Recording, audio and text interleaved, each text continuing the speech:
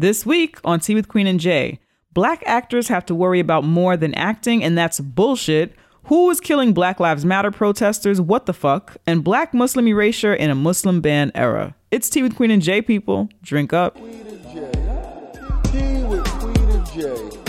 Tea with Queen and Jay.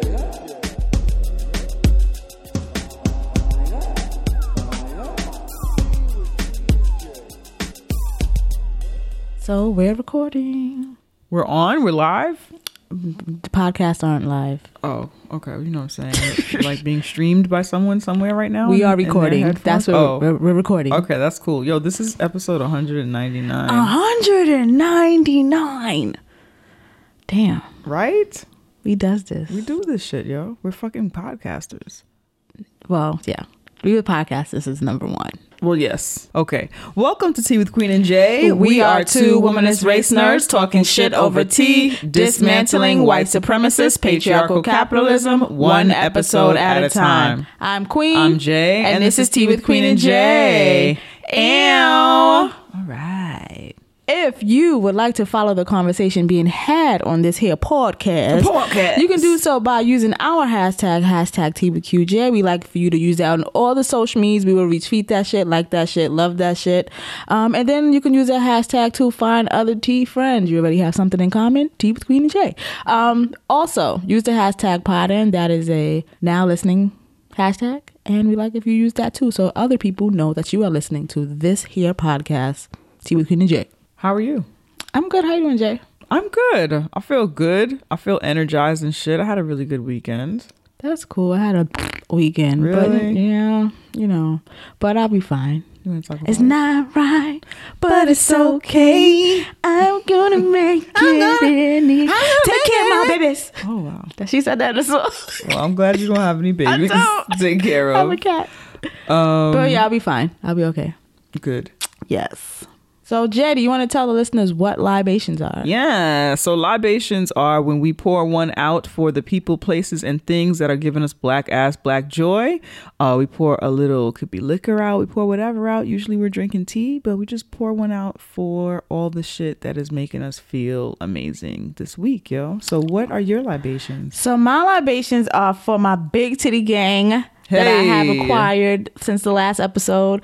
So many of y'all reached out to me to give me sports bra suggestions, which is dope.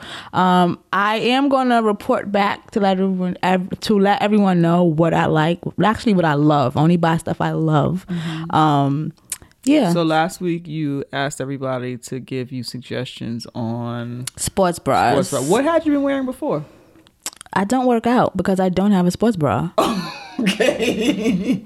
Okay. Like, is it painful? No, I get it. So I've been on a quest to find a sports bra. Okay. I've yet to find one. So I just was like, you know what? There's other big titty bitches. So I'm gonna just ask. Right. Yeah. And that's what I'm doing. And they came through. That's awesome. Yeah. So I have lots of suggestions. So I'm gonna like figure out what works for me, and I'll let you guys know. You know what happens. Okay. On the other side, I have a lot of you asking too. Like, I want to know which one you like. Mm-hmm. So I'll let you guys know. Okay. Mm-hmm. Very cool. Very cool. What are your libations, Jay? I have 2 libations this week.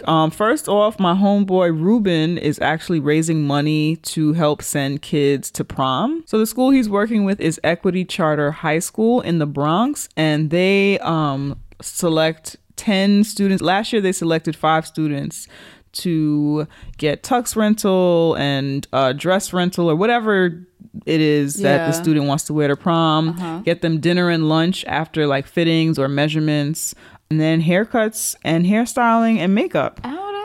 So he did this with 5 students, or the group that he works with did this with 5 students last year, and this year they want to do 10 students. It may go up because people have been supportive of this so far. So his goal is $2,500 and he's raised about $700 at this point. That's dope. Yeah, so they're looking to send more kids to prom this year. So we'll leave the link in the show notes. It is, if you right now want to check on GoFundMe, if you look up Look Good Feel Good, it is Ruben Emanuel's GoFundMe, and we'll put the link to that in the show notes. My second libation is Us, the movie. Me? Oh, like me and you? Well, that's an ongoing you libation, and I? you know. Okay. No, us and possibly our underground tethers. I don't know. Who knows anymore? I don't know what's real anymore. But I don't do horror movies, so I don't go see horror. I went to see Get Out because Black people and Jordan Peele, and I enjoyed it. And I went to see Us movie because Black people and Jordan Peele. And it wasn't, I don't like gory, and I don't like stuff that sticks in my head. So this wasn't like gory or like gore porn or any of that shit, which I'm thankful for. That shit is stuck in my head. Because it left so many, like, after I watched it, I was like, okay, that was basic enough. You know, I get what happened. And then, like, 5 minutes later, I was like, wait, so what the fuck was this? So many unanswered questions, right? What the fuck was that? And who the heck was this? Yeah. So me and my partner had time to, like, debrief, and, like, we just spent the day together trying to figure out what the fuck. So that was good. So I don't have a whole bunch of stuff. Like, I didn't have to process it all by myself, but it was a lot. But it was fun. It was fun. And I like that I still have questions, and I like that it like makes you think. And that's what I like in movies in general. So I don't feel so disgusted like I saw like a gross out horror movie. I feel like I saw like fucking a psychological thriller. And I'm glad to see Black people doing horror, which I think is a part of why I didn't really do horror before. And aside from all the gore and the blood and the guts and the fact that I think everything is real, you know. But it was nice. It's nice to see Black people in the horror space. So it's not real. I don't know. Are you going to see Candyman? Yes, I am. Oh, look at you. I know. Okay. I'm not like a horror fiend, but I don't find horror like scary. So I watch a lot because usually it's comedy to me, to be honest. Because I envy niggas like you. I wish I could see that stuff and think it's funny. I walk away from that stuff like, okay, so this is real. I always thought it was real. And now somebody finally put pen to paper, and this is what I've been thinking has been happening all along. Nah, I think so many things are possible in life. No, but I do for the most part, but I am also like very into like a realist. But I still walk from the train station to my house, making sure my tether wasn't like following me. Like I still was like, you know. What kind of fucking monster would your tether be? That fucking scares the shit out of me, yo. Like, I don't even want to. What kind of unfucking regulated asshole would your tether be? Just be out here doing her. I don't even think she'd be killing people. She just wouldn't care. She don't feel like it. She wouldn't feel like it. But I do feel like she would be tormenting and torturing people and then laughing at it. Yeah. Your tether would be one of those with the fucking permanent smile on their face. So I already hate her guts. I don't want to talk about her no more. But anyway, Libations to Us movie. Libations to Jordan Peele and the whole cast. And I hope Lupita gets an Oscar because she did that shit. It. Yeah. She did that shit. Yeah. That's her movie. Like, it is. Yeah. It's great. So that is her movie. Eventually, because you know how eventually we turn the names of movies into other things in Black homes? That's going to be like the Lupita movie. Remember when Lupita was in that Red? The movie with Red. When Lupita was Red. Mom, can we watch the Lupita movie? Yeah, that's what it's going to be. That's what it's going to be. You're right. And we're happy about that. So if you're somebody who can stomach a horror movie and who doesn't mind having something in your head for a few days, then go see Us. And if you're one of those people who Jordan Peele sent a pair of Us scissors to during the marketing campaign. Oh my God. Let us know if you're going to keep them in your house or get rid of them. If I had a pair of them gold ass scissors, I would absolutely get rid of them or like put them in storage or get them out of my house. You would put them in storage. You would put them in a lockbox. You wouldn't get rid of them. You're a novelty ass person. I'm a novelty hoarder. Yes. You're right. So you would keep them. That's true. I would have them, but I would lose them. You'd lose them in my house. Yes. Fucking Queens fucking Us scissors in my house under the couch. Bad random. Yeah, no. Yep, that's what would happen.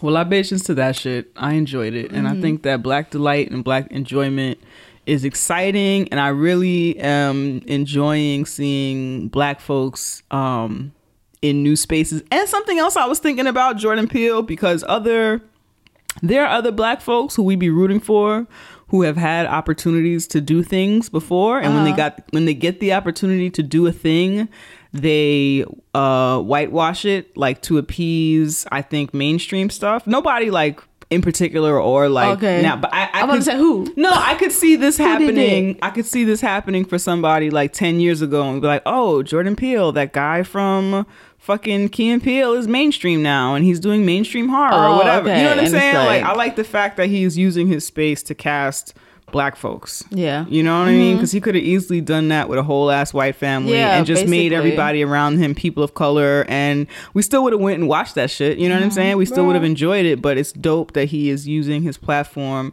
to cast black actors and in roles that aren't necessarily like black. Like, that family didn't have to be black. They could have did all that same shit with and been any race white, right? Exactly, been white folks or any other race. So it's just dope that he is using his platform to, like, you know, uplift black people.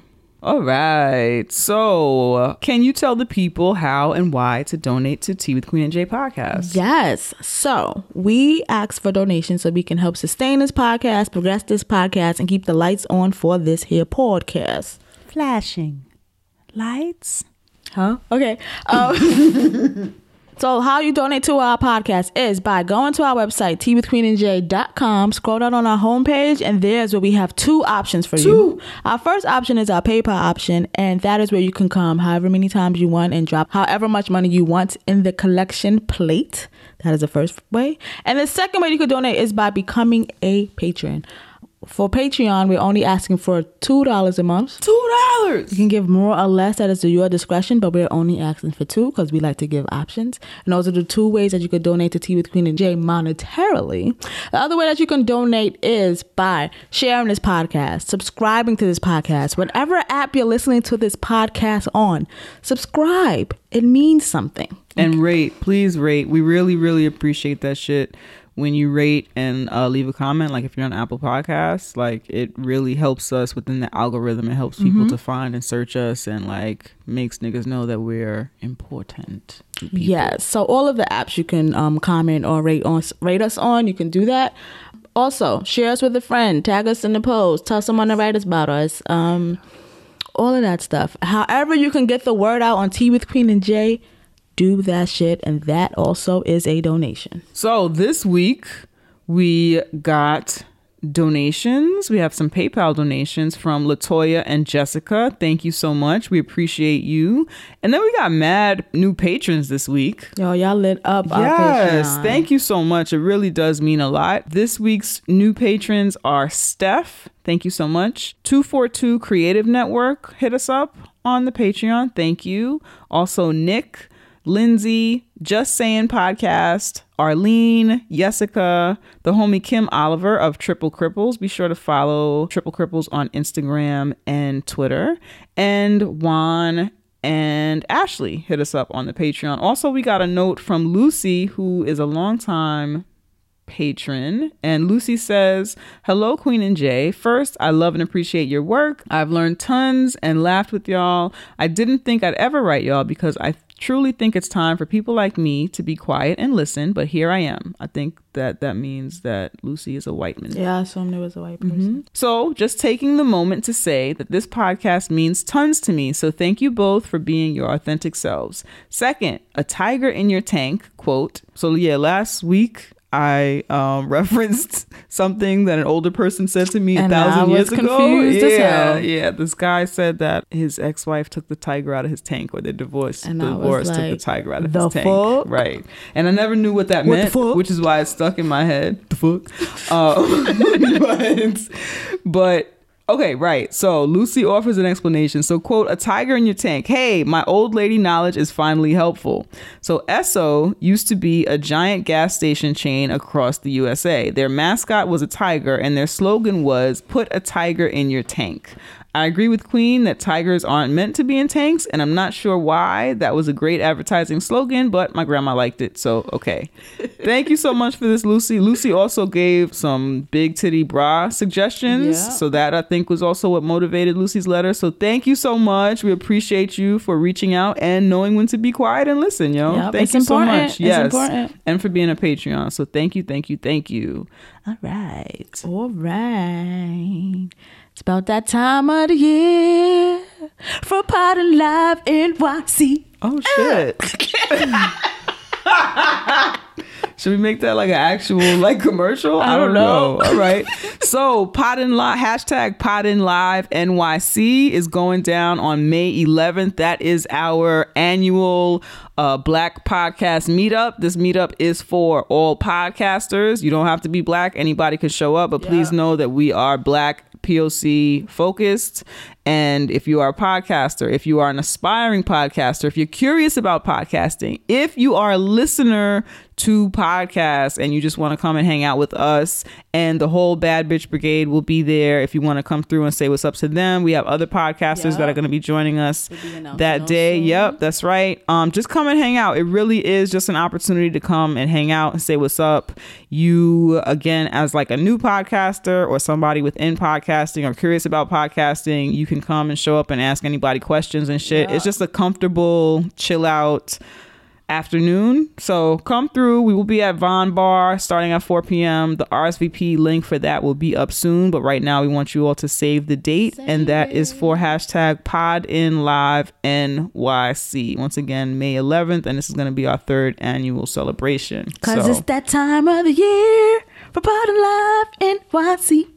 Okay, so that's what we're doing, yo. I like cheesy 80s commercials. You do. Are you ready to get into the show? Let's get into the show. All right.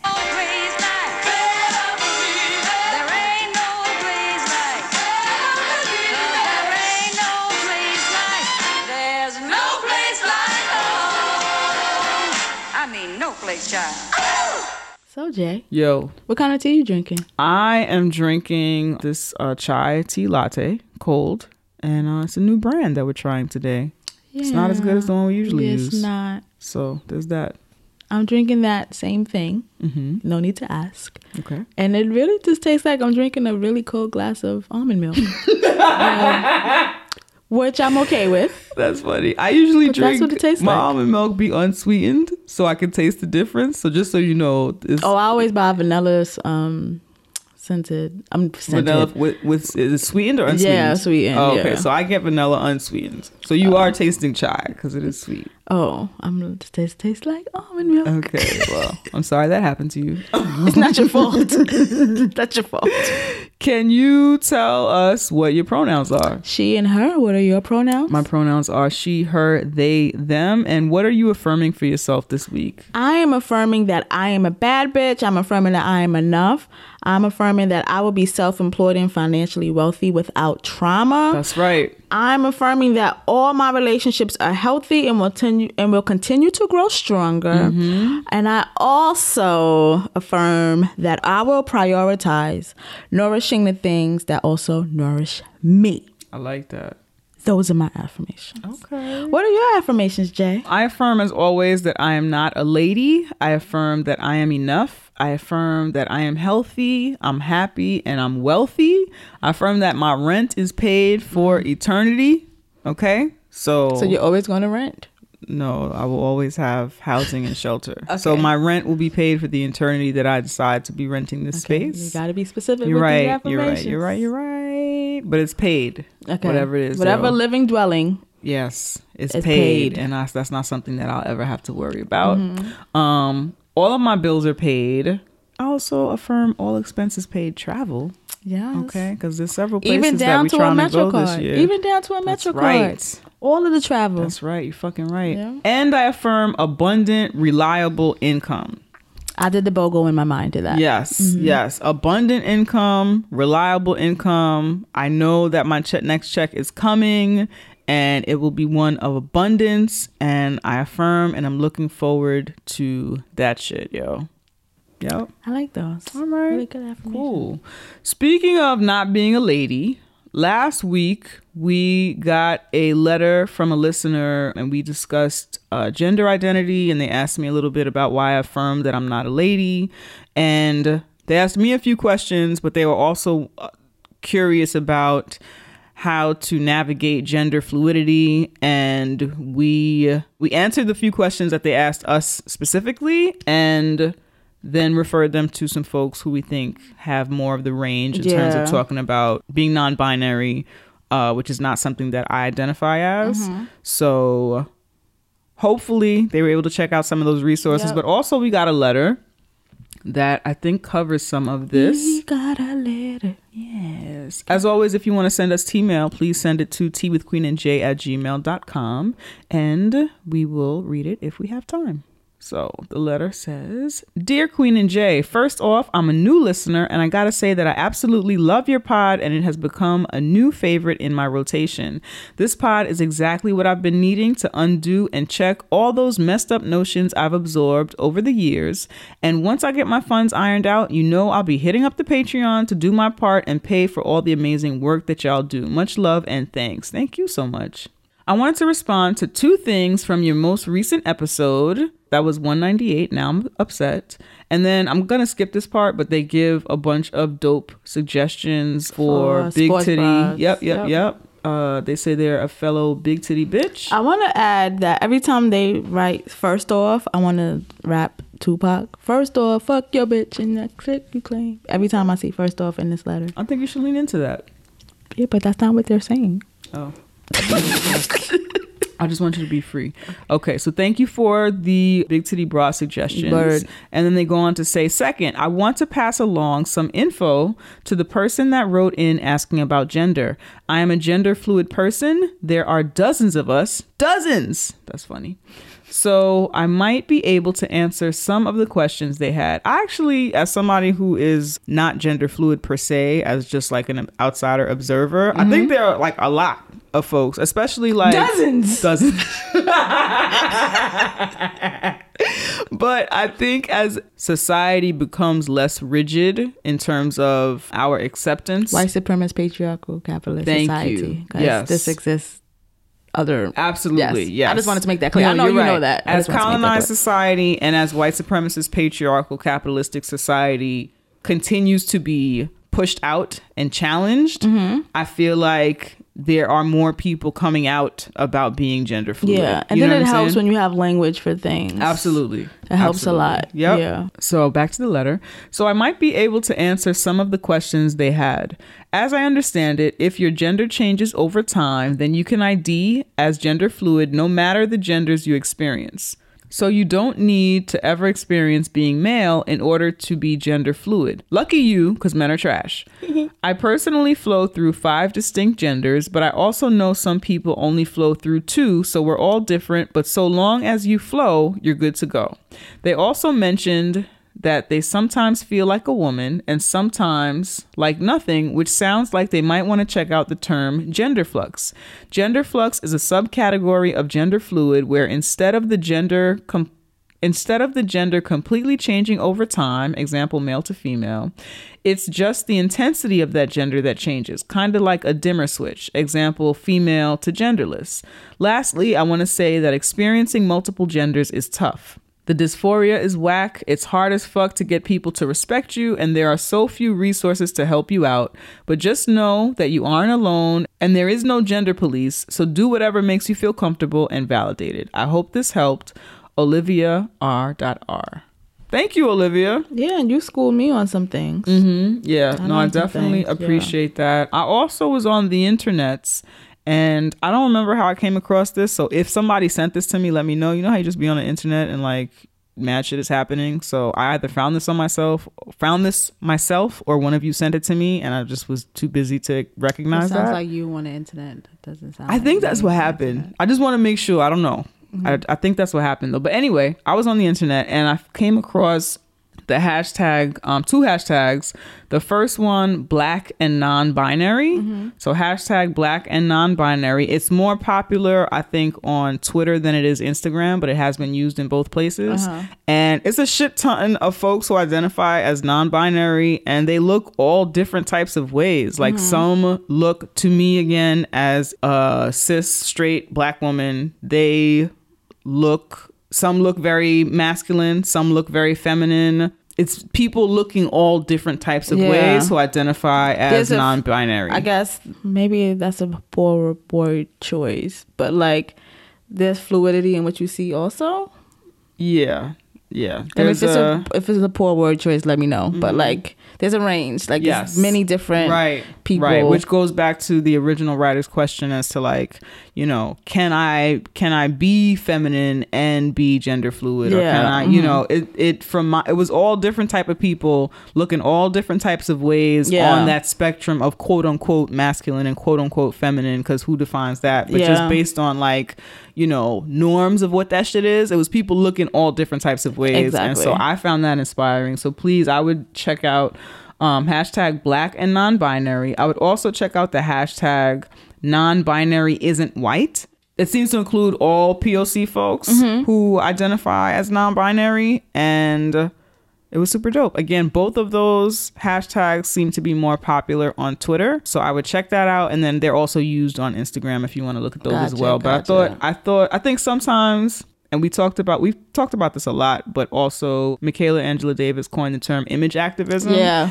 And I think that Instagram can be a good place, or Instagram and Twitter, social media period, can be a good place for image activism. In this case, seeing what possibilities are, seeing the different ways that you can be, the different ways that you can look, people who look like you doing something that maybe you thought you couldn't do, or people who look like you affirming some shit that you already knew about yourself, but like seeing it in somebody else can be really affirming. So I thought that was some dope hashtags. It could be really affirming, but it also, I don't know the science specifics, but like your brain generally can't make up things that visually never seen before. So like when you dream, you know how sometimes you dream and like, let's say you visualize, let's say you know a man named Robert, and you know he looks like Robert, but in your dream he's Michael for some reason. It's because your brain is only gonna bring up visuals of things you've actually seen and experienced before. It's not gonna make up another visual. Right. So sometimes it's important to see the visual, to see things visually, so that it like kind of manifests in your brain like these things exist. Because like you can read the word non-binary, but if you only see the word and not visually see the range of what it could be, then you, even though you know it exists, you still might not believe it exists because you don't visually see these things, because your brain is not going to just make that up for you and shit like that. So I think it is important, like the image activism thing, like you can know the language, but you still have to visually see the things existing. Yeah, I feel you. So also Solange, though, she said she saw things that she imagined, you know, so like that started in her head and then she saw it. No, I'm sure she saw it somewhere first and then she imagined. That's how the brain works. But okay. Interesting. Okay, queen out here shitting on imagination. All right. Fuck imagination. It ain't real. There's no scientific basis for imagination.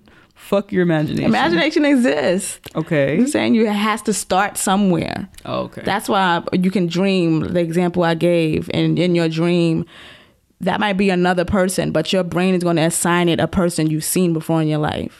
Because it can't just make up a completely different thing that it's never visually experienced before, is what I'm saying. Okay. So you can imagine that Michael has different characteristics and everything, but it's going to look like that Robert.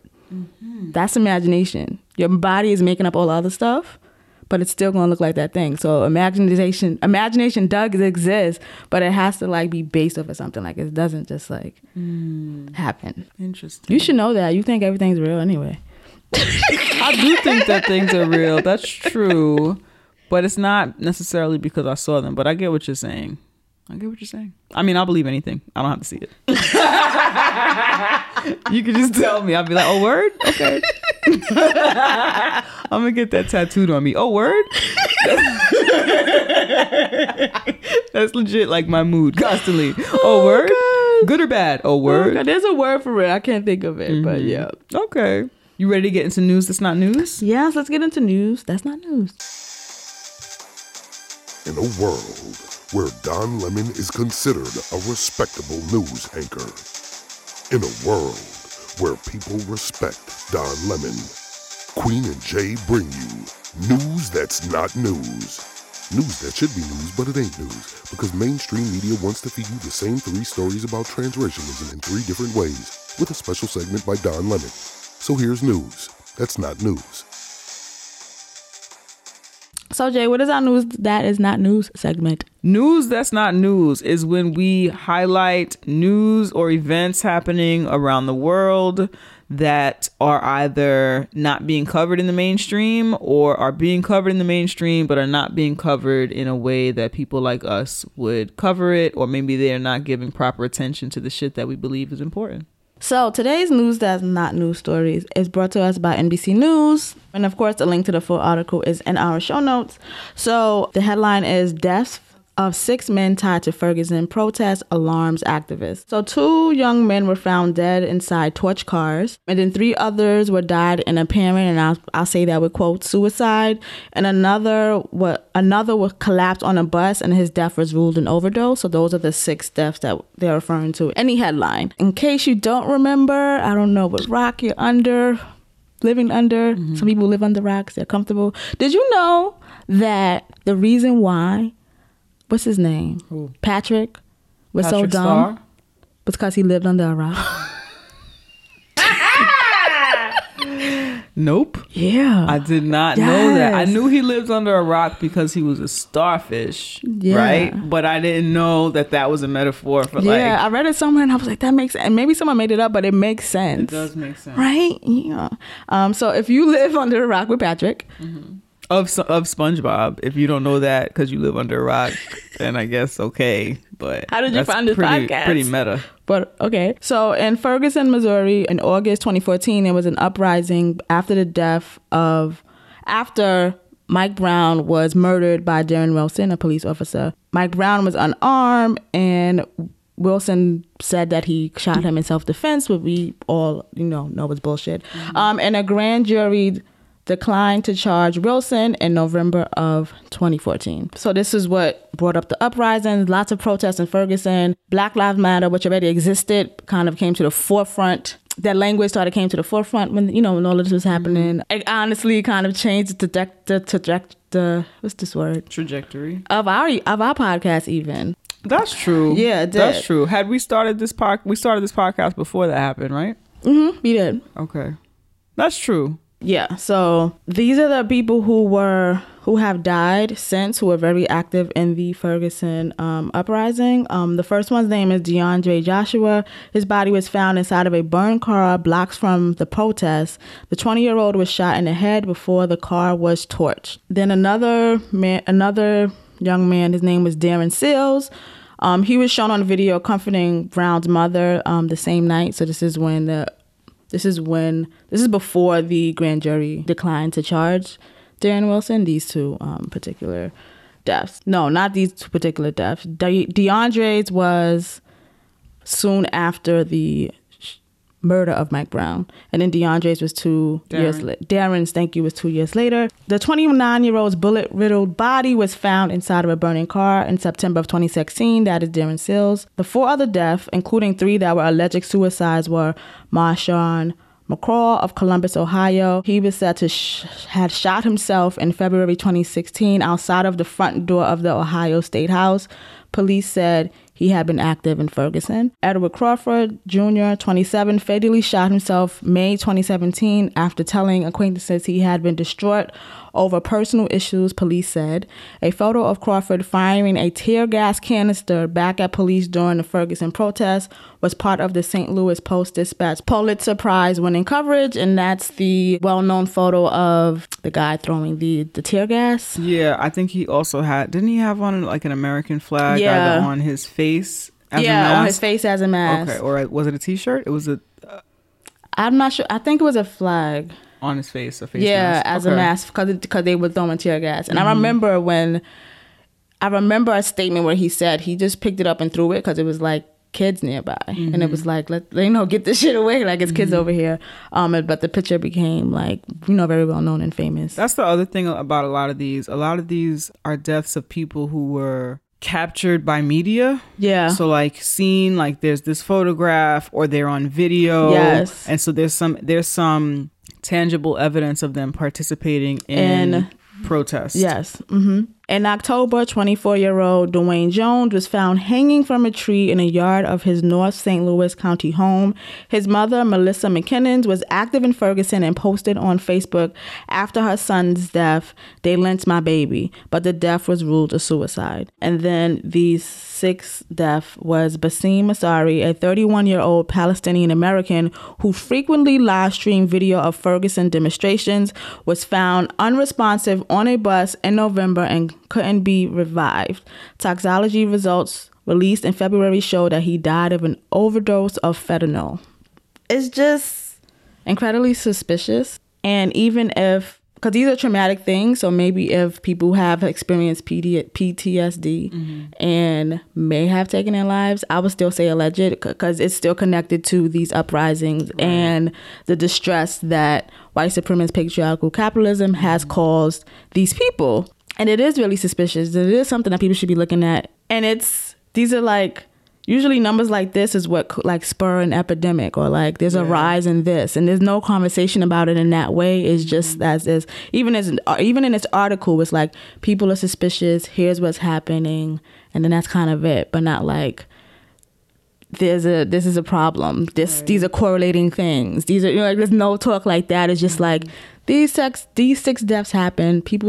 Activists think this is suspicious, and here's the stuff that happened. Right.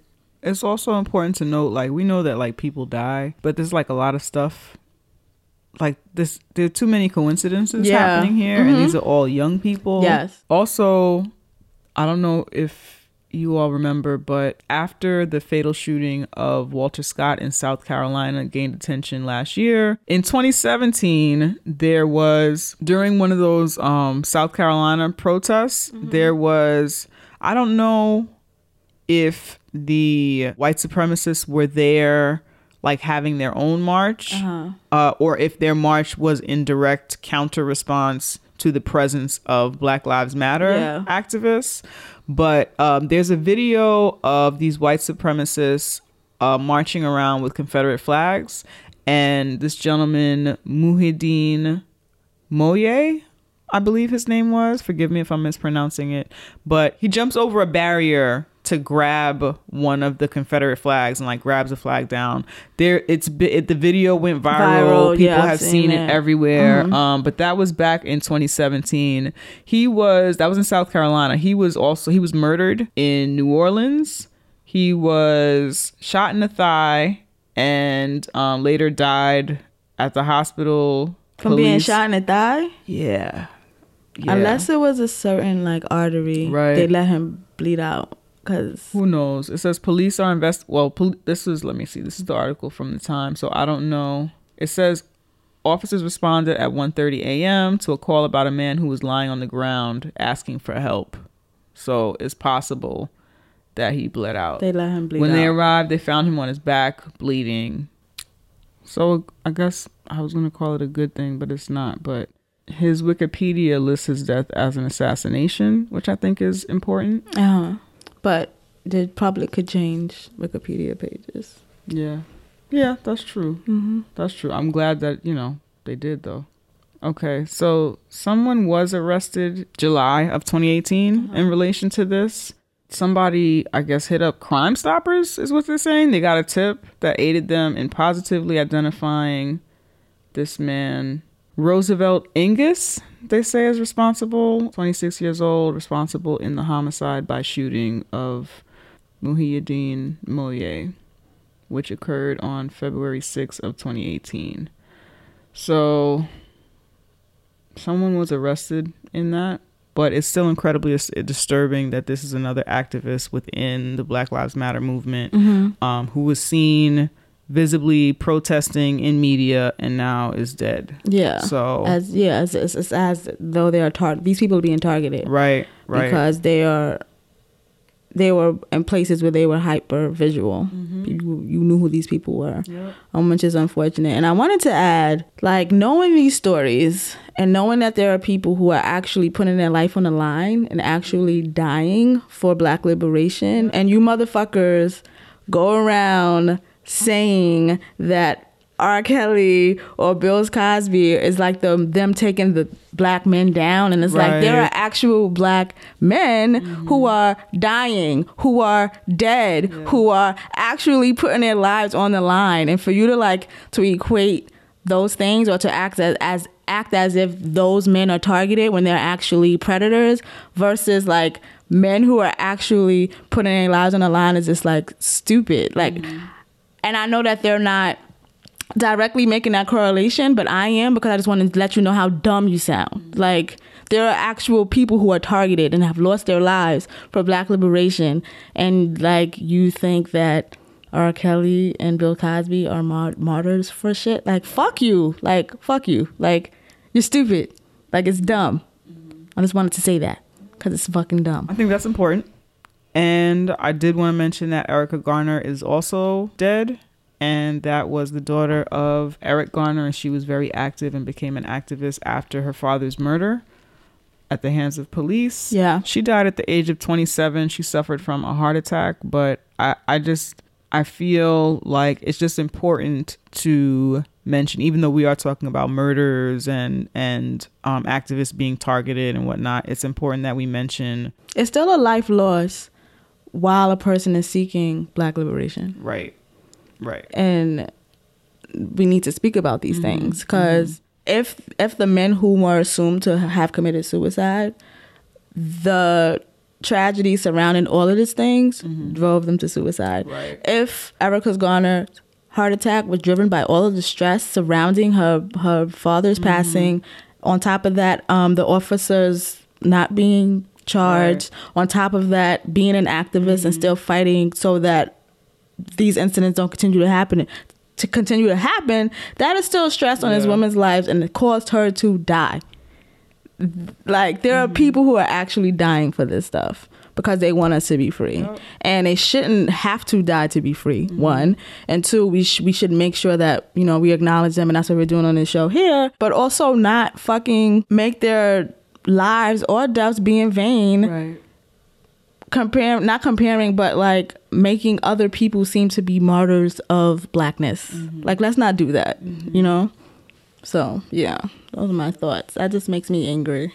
Yeah, when you talk about martyrs, like for blackness, it makes me think about two things. One thing is, I don't know if you all listen to The Black Guy Who Tips. We talk about them a lot here on Tea with Queen and Jay. Please check them out. But Rod always talks about how a lot of people, but I'll say black folks because that's who I engage with and that's who we engage with on social media, how they enjoy like a martyr. You know what I'm saying? They enjoy looking at someone who gave it all up for our liberation, or someone who lost their job for the cause or whatever. And when they don't sacrifice everything, or when it sounds like they want to be paid, or when it sounds like they want to, like Monique versus a caper. That was the second thing, right? It's that, that's not enough. Well, if they were truly down for the cause, then they would give it all up. They would give everything up. And these are people who say this are often people not willing to give anything up. Yeah. You know what I'm saying? And so I just feel like, in addition to supporting our activists and those who are actively fighting and putting their lives on the line for the liberation of black folks and for the dismantling of white supremacist patriarchal capitalism, I think that it's also important that we acknowledge those who are working for our liberation and requesting pay, requesting to be paid, requesting pay equity, asking for niggas to hit their Cash App and hit their PayPal and stuff like that. Like, the image of somebody who is working for the benefit of the people, it doesn't have to be somebody who has sacrificed it all. And I think that we often, because so many black folks are culturally Christian, honestly, I think so many of us look at this model of like, Jesus gave his life, or Jesus gave it all, or even y'all do be doing that. Yeah, even the concept of the way that we look at the sacrifices that women are supposed to make. You know what I'm saying? Like, just give it all, want nothing in return. I was gonna say, a lot of people's view of what activism is based on, it's through the gaze of a white supremacy says it should be. If you just think about that people think that that's what activism is, and it's not. It's labor that deserves compensation. But if you ask for compensation for your labor, then you sold out, or like all of this other shit. And it's like, that's not what it is. So we have to stop looking at activism through the gaze of white supremacy, white supremacist patriarchal capitalism, because it's not productive. We have to take care of the people who are activists as well. And how are you doing that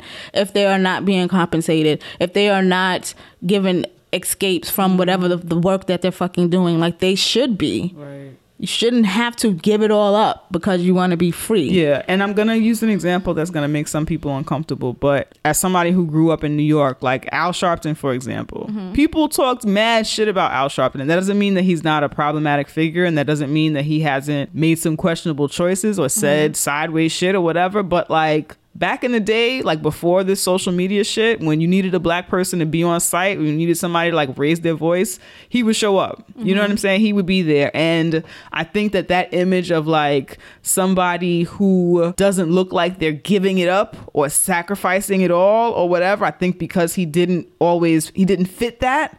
He didn't fit that sacrificial lamb type shit. Yeah. It made it easy for people, even black folks, to be like, nah, he's just out here trying to be seen or trying to be this or trying to be that. When like there were times when if he wasn't there, nobody would be there. If he wasn't making media pay attention to something, nobody would be paying attention to that thing. So I think that we do need to really think about the ways that in which we look at people who raise their voice and use their platforms to highlight the issues of black people, to highlight the oppressed and the underserved and shit like that. Yeah. And just kind of rethink that and rethink the lens through which we look it through. Yeah, you know? It's important. Yeah. It's important. So thank you for that. No news that's not news. problem. Are you ready to get into a funky fresh moment in black hair? It's not so funky and fresh, but yeah. I know.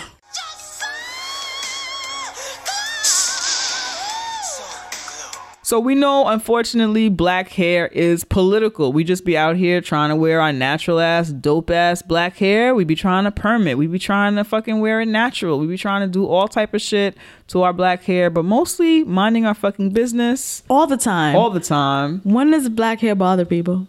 Like, I mean, like... bothers white people all the time. I mean, like, taps, you know, like, excuse me. No, no. we be minding our business. No molesting. And unfortunately, black hair is always politicized. So here on Tea with Queen and Jay, when we can, we make sure we highlight a moment in black hair. Sometimes it's good, sometimes it's bad, sometimes it's funky fresh, and sometimes it's just something to think about. Yes. So what do you have for us, Queen? So this moment in black hair, multiple black Hollywood actors are calling for hairstylists to understand their hair. This is via shadowandact.com.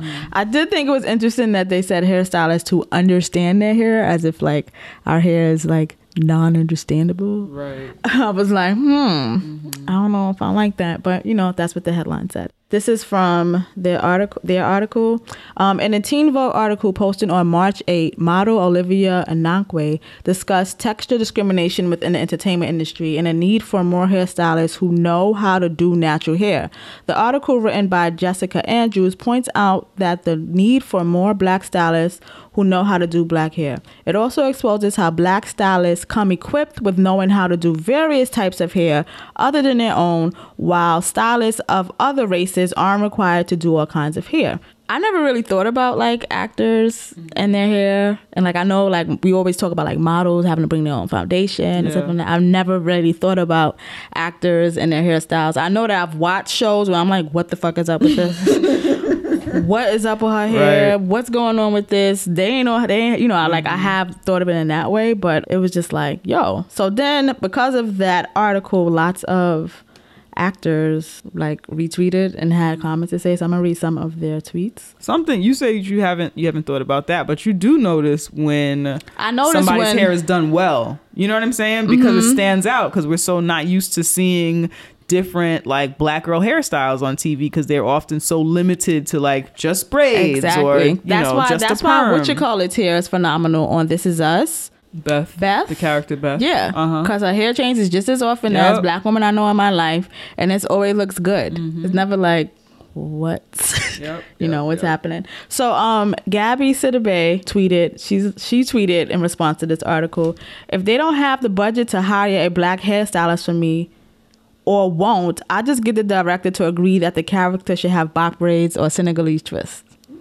So that's what Gabby Sidibe does. And then Lonnie Love, she tweeted that, honey, I have brought my whole glam kit. Flat irons, pink lotion, shea butter at times during a new set. I'm tired of looking gray with red lips. That she has. That she has bad everybody. I didn't know black people still use pink lotion. I could see Lonnie Love still having the pink lotion on deck. Lonnie, why are you still using pink lotion? We have come a long way. Remember when pink lotion and that green grease was like all the fuck we had? Yeah. We got some shit. Nah, I feel like Lonnie Love still use the pink lotion. That's just, some people at a certain age, no matter what, I don't know how old Lonnie is, but people in general, it's like at a certain time period, you get off the highway and you stop like changing shit. Some people, and you're like, well, this is what I use for my hair. And this is it. Okay. Okay. But honestly, if she had to do it herself all this time, like who is she learning to like try other shit from and use other shit from? YouTube, like the rest of us bitches. I feel like she don't be on YouTube all. Have you watched that show? I don't watch. Lonnie Love do not be on the social medias all like that to stay up to date and that we're not using pink lotion no more. Oh gosh. Okay? I need her. Somebody tweet her, tell her to put that shit down. All right. Oh God. Yvette Nicole Brown, she tweeted, most black actresses come to a new set with their hair done, me, or bring their wigs and clip-ins with them. It's either that or take a chance that you will look crazy on screen. Many of us bring our own foundation, one too many times seeing no shade that matches. You will learn, y'all. I guess. I don't know how to do country stuff. I apologize to our southern conglomerate of Tea with Queenie J. Okay. I am bad with that. Then Yahya Abdul Mateen. Do you know who this is? That isn't that a man? Isn't that the guy? Yeah. That's the guy. He was on what's that? The Boogie Down. That's right. The Break. The Get Down? The Get Down. Sorry. No. It was the Bronx, the Boogie Down Bronx. Anyway, yeah, he played like the pimp drug dealer guy. Ah, gotcha. Yeah, okay. it's him. So he was also in Aquaman. Okay, he played the villain in Aquaman. Right. They said that in the article. Yeah, That's why I said him like, you know who he is. And right. When you said the Boogie Down, he's also confused. in Us. Oh, for real? Yeah, he plays he plays her dad in Us. He did. Oh, he plays a good piece of shit. Okay. So 100% of black actor/actresses I've spoken to on this topic face the same thing in the film and television. Hairstylists in our industry should have proper training and be able to show proof. Too often they begin to figure it out the second we hit the chair. Not okay. Which is not okay. And then I'm gonna read Gabrielle Union had one that I thought was cute. The pressure to just be happy they picked you and you got a job. Don't ask for the same things every other actor/model gets on GP.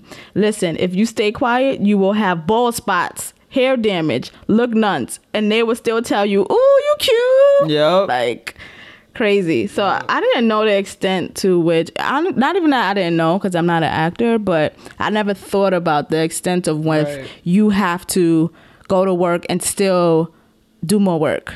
But as far as making sure you have the right makeup artist, making sure your hair can be done. Mm-hmm. And I like the point that they make saying that hairstylists that are not black don't have to know how to do black hair. Right. But if you're a black hairstylist, you have to know how to do everyone's black hair. Mm-hmm. So now you're putting more labor on the hairstylists who are black. Like it's just more work for all of the black people, which is like that's the case. No, you have to be twice as good in no matter what industry, because you have the hairstylist, the black hairstylist who has to know how to do everybody's hair.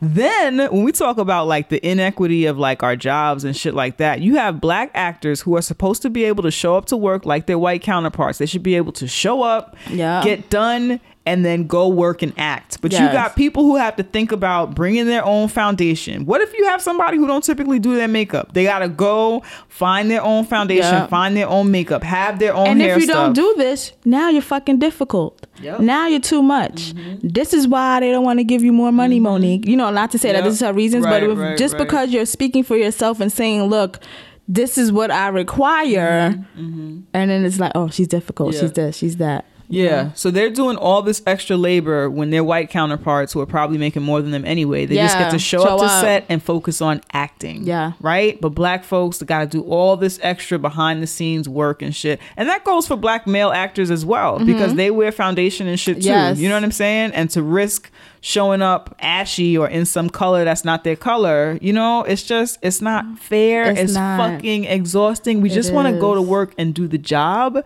and not have to do all this extra stuff to accommodate for the fact that we are brown. It's not fair. It's not right. I do want to mention Tyler Perry movies. Do not do black hair justice, Tyler Perry.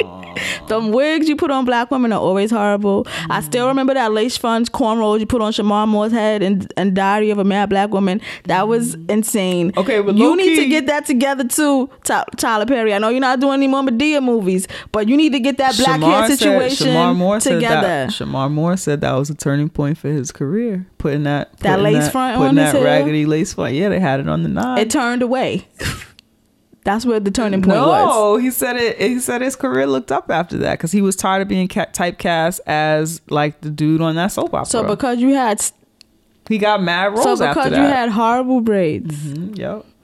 Shamar. That's what he said. Lean in, Shamar. That's what he said. Lean in. I'll be his light skin representative. I need you to stop. What's up, girl? Was that that was his ugly role? Is that what he's trying to say? Because he had cornrows, that was his ugly role. Because he had those.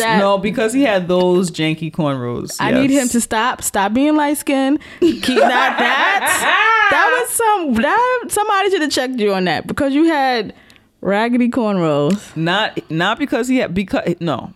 This was an episode of The Nod, and they were talking about. He acknowledged that it was a bad lace front.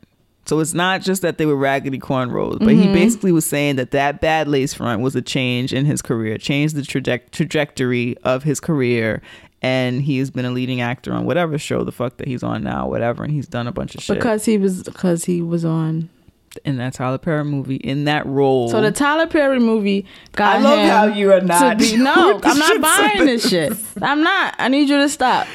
That's what he said. I need you to stop. That's what he said. Shamar. That's what he said. Shamar. Don't act like we didn't see your bad dancing on Soul Train when you used to be the host. I need you to stop. Oh, I don't like to remember that. Like acting like we don't know each other. Just because you was on Criminal Minds, you gonna act different now? I don't like to remember Soul Train. You know what? Let's go to the next segment. I'm over this.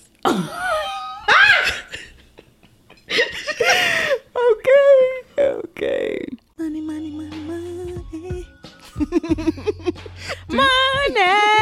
Do you know what this year is? What every year is all about? Yeah, but like giving black women your money. Yes, give black women your money. # pay black women, yo. Okay. So how do they give black women their money? Well, they can start by giving us their money. Oh yes. Yes. We do this dope ass Womanist Race Nerd podcast every motherfucking week. Sometimes twice a week. Yeah, yo. And we could use your loving motherfucking donations. We definitely can. Absolutely. So how can you do that? You can go to our website, teawithqueenandj.com. Hit that donate tab, and we have 2 options there. So two. You become a patron, or you can just donate through PayPal. Yep. You choose. We give you a choice. That's right. On how you give us money. That's right. If you want to donate via Patreon, we're asking all of our listeners to break us off $2 a month. That's $24 a year. And if everybody who listens does that shit, we will have everything that we need to do everything we want to do for this podcast. Everything. And if you love us so much that you want to break us off a one-time donation, a multiple-time donation, or if you don't like the once-a-month kind of system, you can go to our PayPal and give us any amount of money. We will take that shit. We will love that shit. We will appreciate that shit. We will use that shit. That's right. So once again, teawithqueenandj.com. Hit the donate tab and choose your donation method of choice. Oh my God, we're going to get money. Again! All the time. Yes. You ready to pay black women? Yes, okay. I am. All right, let's do Way that. better than what we were doing. Give me your fucking money! Can you tell the people what our Pay Black Women segment is? Yeah, so our Pay Black Women segment is where we pay black and indigenous women. So it could be a business run by a black or indigenous woman. It could be an organization led by a black or indigenous woman, or just simply a black and indigenous woman that needs some paper. That's right. That is what this segment is about.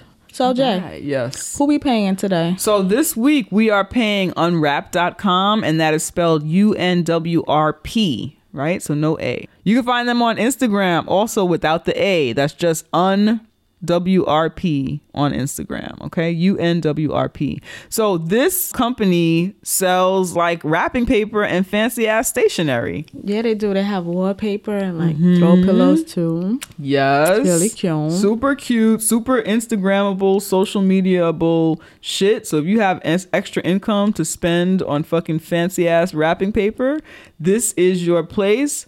White people who live in fancy places and like to have like fucking money to burn on the things that you burn your money on. Some wrapping paper. Get some fancy ass wrapping paper ribbons, from black people. Gift tags. They have lots of the things. Yes. Brooklyn native and graphic designer Ashley L. Fuyole desired a little more when searching for custom gift wrap. Bored with the market's offerings that simply allow customers to add a name and photo, she took the millennial route to satisfaction and created what she was looking for. Something more unique, something cooler. And so Unwrap is a boutique wrapping paper company delivering made-to-order wraps. And they have, like you said, they have fucking, what did you say? You said a bunch of shit. Wallpaper, throw pillows, ribbons, I keep saying pet.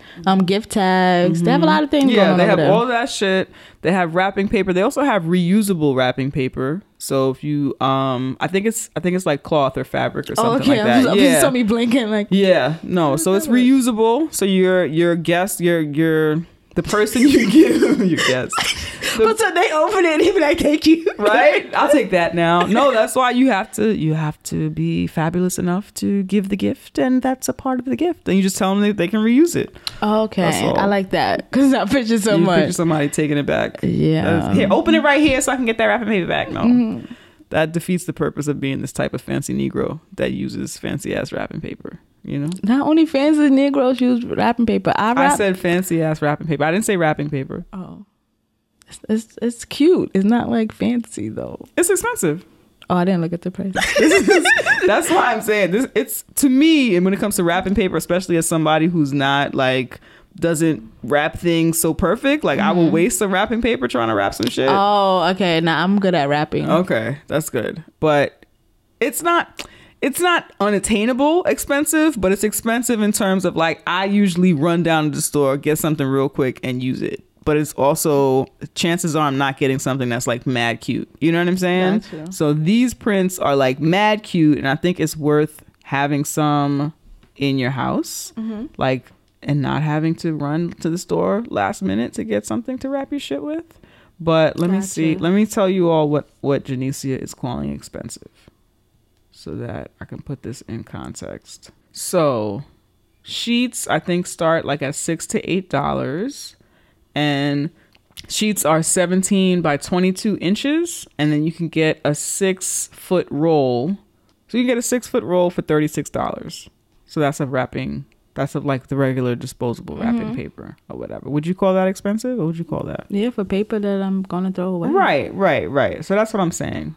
But the point is, this shit is adorable. It's fabulous. And you're paying a black woman. You're paying a fucking black woman. And you've wasted money on whacker shit. Okay? So yeah, this is cool. It's fun. It's cute. If I knew that I was getting somebody like a really dope gift, I would put it in some quality ass wrapping paper. If I was going to like somebody's fucking 30th birthday party and they were having like an all out like bang mashup or whatever, I would get some fancy ass wrapping paper. So yeah, it looks cute. It looks dope. I would love to have it in my house. Okay. So check that out. So once again, that's unwrap.com, unwrp.com. Damn. So Jay, you ready to get into the pit? Let's get into the motherfucking pit. Everybody strap in. We're about to open some fucking windows.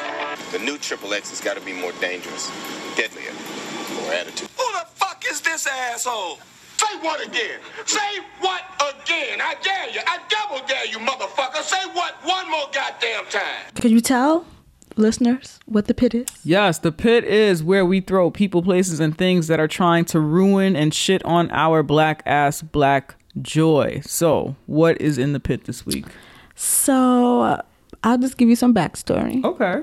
As to my pit. So I was up late one night on the Twitters, and I noticed that the Great Round Twitter had tweeted saying that we have Black Muslims on the panel. So that made me be nosy. Okay, so for anybody who doesn't know or who is new to this podcast or the world, The Grapevine is a panel show that comes on YouTube featuring Black millennials. We are occasionally on that show as panelists talking our shit and doing the things that we do. You can check out The Grapevine on YouTube. We were actually on their most recent episode talking about Monique versus the industry, and it turned into a larger conversation of the ways in which Black women are treated within the industry and how different people protest and shit like that. So check us out. So I noticed that, and the account basically was like, we have Black Muslim on the panel, and they added they added Aisha and they added Rakiatu. Thank you. And then I was being nosy. I was like I started reading what the argument was what the discussion was about. And then I retweeted and was like, and I'm also a Muslim too, ... and I'm Black. Because I know that there's always a lot of Black Muslim erasure. And then from the conversation, there is a lot of Muslim women erasure when you don't cover your head. So I know that she had to point out, besides Rakiatu, she had to point out Aisha, and I had to say I was Muslim because since her and I don't cover our head, then visibly we must not be Muslim. Right. And I've experienced that a lot because I've never covered my head. I covered my head when I went to like Juma, to the mosque and stuff like that, but my mother didn't make us cover our head on a day-to-day basis. So that's what made me like kind of like jump more so in a conversation, because it's like you're saying that I don't exist because I don't cover my head. And they didn't. Your mom didn't make you cover your head, and you also didn't choose when you became an adult. You didn't choose to cover your head. Exactly. Which is, you have a right to choose. I don't live in a space where it's mandated that I have to cover my head. I live in the States. I don't live in a place where I have to, wear my head. So I made a choice to not wear it. So that's what made me kind of jump into the conversation with this random person on Twitter. Right. But then as he was talking, all of this other kind of dumb erasure shit started falling out of this Black Muslim. It was a Black woman Muslim. That's how they presented themselves on Twitter. Just started falling out, and it brought all of these feelings that I've had all of my life that I don't really talk about because I don't have any Muslim friends currently. I did in my childhood, but currently I don't. So I don't really get to have these conversations like that. So I'm talking to this woman, and it basically came down to, are you Black first or are you Muslim first? And it's like, what are you talking about? My Black issues or my Muslim issues or my woman issues or my queer issues? Like, what are you saying? All of those things correlate. Like, one doesn't jump over the other. Right. And I think for them, because I'm not a woman who wears a hijabi or a kuma or whatever, that she feels like I'm visibly making a choice. And I'm like, nah, I'm not. That you're making a choice not to walk as Muslim, or that you're making a choice to pass as somebody who's not Muslim. And it's like, as a quote unquote regular Black. Yeah, exactly. Right? When it's like, that's not even the case. When is there privilege in me not wearing that? Yes, there is. But there's also erasure and discrimination in that too. Because when I am in Muslim spaces and I say I'm Muslim, now you treat me different. It's like, oh, okay, I was going to treat you like that. I was going to treat you like a regular Black before. But now that I know you're Muslim, it's like, oh, I get that a lot. Or there are times when, because I don't cover my hair, they want to test how Muslim I am. They want to, since I'm a Black American Muslim, especially since I'm a Black American Muslim who came up in the Nation of Islam, it's like, how real of a Muslim are you? It's always like these weird Muslim tests that happen. And I felt that, this person was kind of doing those weird Muslim tests. And I was like, I'm not going to see how many Arabic words I know versus how much you know. I speak fucking English, bitch. Like, this is not what the fuck we're going to do. So I usually don't go back and forth with people on Twitter, but I just had to in this moment because it was just all of this stuff that I felt for a really long time when it comes to being a Black Muslim and existing the way that I exist and always being questioned and always not feeling like I fit. So like, even when I was an adult and I didn't go to the Nation of Islam mosque, and we would go to like Sunni Muslim moms just so we could do prayer, so we could pray amongst other people, because we look different. It was always like, them over there. Like, I don't understand if you are a true Muslim and if you really believe in Islam, especially if you're a black Muslim, because we always went to mosques where there were other black Muslims. We never went to mosques where we did go to a Middle Eastern mosque when I was a kid one time, and we didn't like it because the way they had the woman was like gross. But usually would go where there are other black Muslims. But to still have this kind of hierarchy on like what kind of Muslim you were, especially if you come from the Nation of Islam, especially because you're American and I sound like quote unquote an American person, not like I'm from an African country or anything like that. The discrimination that I would get, and then to have other Muslims tell me that there's a privilege in me not covering my head, as if that privilege just leaves me exempt from like all of the things, is crazy and ridiculous. And it's like, stop doing that shit. Like, stop erasing the pieces of me because I don't look like what you think I'm supposed to look like, you know? So that would like really like kind of got me on edge. Do you think that there's privilege in not covering your head?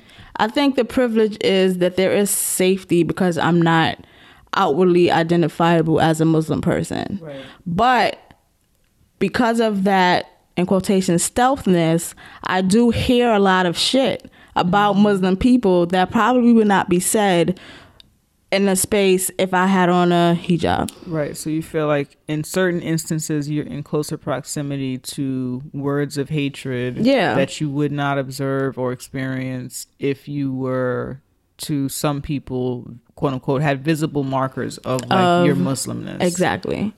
Yeah. And then it's like what makes me upset, especially because this was a woman, I feel like a lot of the violence or a lot of the hatred, a lot of it happens to Muslim men too, but a lot of it happens to Muslim women because usually our garb is more identifiable as being Muslim. So to kind of like fault the women who kind of maybe choose not to wear it for whatever reason is just like, it's just messed up. You know, I just see it as really, really messed up. So that kind of irked me. Then another thing that irked me was, and it wasn't just, actually it was a lot of this conversation that irked me. So another piece that irked me was this like black Muslim erasure. So the woman I was talking to, for her, the black first or Muslim thing first, I'm like, I can't pick that shit. Right. My Islam is so attached to black liberation that there's no separating that shit. Like, that's impossible. So like for you to think that could even exist is foolish. And then it made me go further to think about black erasure when it comes to other black Americans that are not Muslim. And it's like, there's a lot of our black power stuff comes from things rooted in the Nation of Islam. Like, no matter how much you try to act like the Nation of Islam has not done something for you, it has. So it irks me that continuously people kind of erase that piece of black Islam in America. Like, that is how a lot of people know of Islam in the first place in Americas is through the Nation of Islam. So to experience like the Nation of Islam erasure, then erasure of being a black American, like just all of these layers of erasure, and then to have this other black Muslim woman tell me to pick black or Islam first was just like, bitch, fuck you. Like, I can't, and I'm not. And like, that's a dumb question for you to ask a black Muslim person. So she goes in the pit and she can't have no bean pie for the rest of her life. That's funny. While she resides in that pit. Cause like, what the fuck? It was just like, I was up for like, I didn't realize it until like in the morning. I was like, you was mad. And you couldn't sleep. But it was just like, what the fuck? Like, bitch, and shut up. It's something as like your friend who has like seen this as something that it happens to you. Like, that type of erasure often happens to you from within. Like, you'll meet another Muslim who will treat you like an outsider because of how they perceive you at first or whatever. You know what I'm saying? So I can imagine that being perhaps more hurtful than maybe to you. I don't It is hurtful to me. No, I know it's hurtful to you, but I don't want to say more hurtful because I don't want to play this game of like struggle Olympic shit or whatever. But I can imagine you feeling a type of hurt that a lot of other people perhaps don't feel because their Muslimness is read differently or more acceptable within and amongst other Muslims. Yeah, you know what I'm saying? Totally. It's like that feeling of hurt when. Which you're feeling double with just like another black person, someone who you think you're supposed to feel safe with, and who's supposed to connect with you, isolate you. Yeah, you know what I'm saying? There's that, or then it's like anytime something happens in the Islamic world, and I see black people say that's not our problem, and I'm like, do you know how many black Muslims are in the fucking world? Like the Muslim ban affects black people, like, you know, like, so it's just always a lot of these instances where people are just stupid, and it's just like so much that, and I'm so used to it that I don't really think about it, and I don't think about how much it affects me until that night when all of it kind of just was like floodgates for me, because that was after the New Zealand thing, and seeing people, of course, giving well wishes to whatever, but I'm like, we still live in this country with a Muslim ban that y'all have forgot about, and I'm talking about black peoples, I'm not talking about everyone, that y'all have forgot about because you do not think of black when you think of Muslim. And it's crazy because your favorite fucking person is a black man named Malcolm X, who was a fucking Muslim in the Nation of Islam, that you for some reason always want to detach. You only use him for when you want him to use him, and then when it comes to all of him, then it's like you forget all of that other shit, you know? So it's just like it just really makes me angry. Niggas' favorite, Muhammad Ali as well. Muhammad Ali, you know, it's just like, get your shit together and stop with the black Muslim erasure. Stop with the black Muslim woman erasure if she doesn't cover her head. Like, all of that shit is not. I'm still a Muslim. Period. Like, period. You know. So that is my pit. Right. That bitch goes in the pit. I accept that. And like I said, she can get no bean pie. No bean pie. I think I was stalking you during this. What was her Avi? She didn't have her head covered in her Avi, did she? No, she used to be a hijabi, and now she's not. She grew up covering her head, and then she later stopped covering her head. And she's like, my experience was different each time. And I was like, I've covered my head before. So what do you, like, I didn't live that, but I've covered my head. I've been called a black bitch with my head covered. As a Muslim person, still call me a black bitch. So what are you talking about? Huh? Yeah. So yeah, I don't know. She was bugging. Then I realized, wait, this is why I don't argue with people on Twitter. What am I doing? And then I was like, Salam.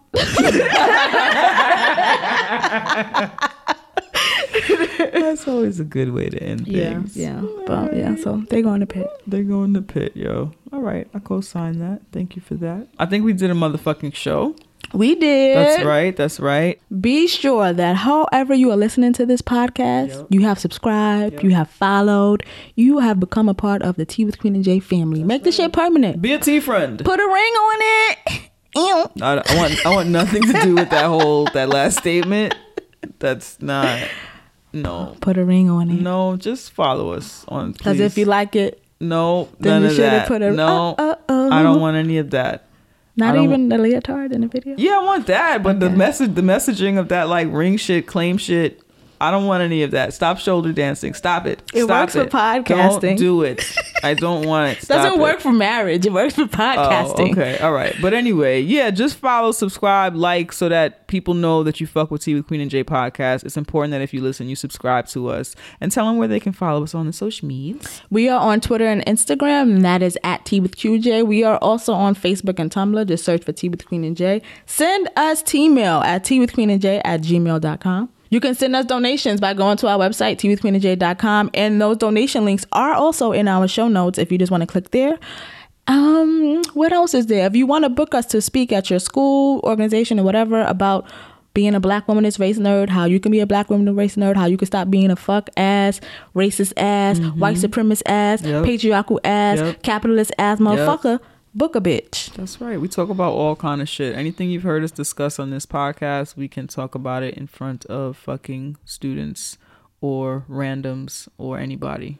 right? Yes. We are cultural critics. We cover all types of shit. We are Black women. We are New Yorkers. We are all that. Mm-hmm. Yeah. And we are 4C having people. True. Just wanted to say that. Yeah, yo. Mm-hmm. That's right. Hashtags. Pod and Live NYC, May 11th. Do not forget, save the date. More information to come, right? Yeah. That's a hashtag. Pod and Live NYC. It is. Hashtag Tea with QJ. Hashtag pod. Hashtag pods in color. Hashtag pod in. Hashtag black and non-binary. Hashtag non-binary isn't white. Hashtag Black Lives Matter. Hashtag disability too white. Hashtag Stop killing trans women. Hashtag say her name. Oh, you okay, sis? Maybe he doesn't hit you. Why I stayed. Mm-hmm. Hashtag film this. Hashtag and the whole uprising. That's right. Hashtag queer walk pod. Hashtag queer walk. Hashtag bag ladies. Hashtag unpack BG. Hashtag Marsha's plate. Hashtag sexually liberated woman. Mm-hmm. Hashtag us. No. Hashtag us movie. Just a little bit though. Not a lot. Only this time maybe. Hashtag Black Panther so lit. Always and forever. Mm-hmm. That's it? Yeah. All right. That's cool. We see y'all next week. This show was created, hosted, and produced by a Black girl named Naima and a Black girl named Janicia, with editorial support by a Black girl named Sam Riddell. Ow. Peace out. There's a family in our driveway. Probably the neighbors. Put your shoes on. Can I help you? Lord, I'm having a heart attack. Damn, this is some scary shit. Oh, I am scared.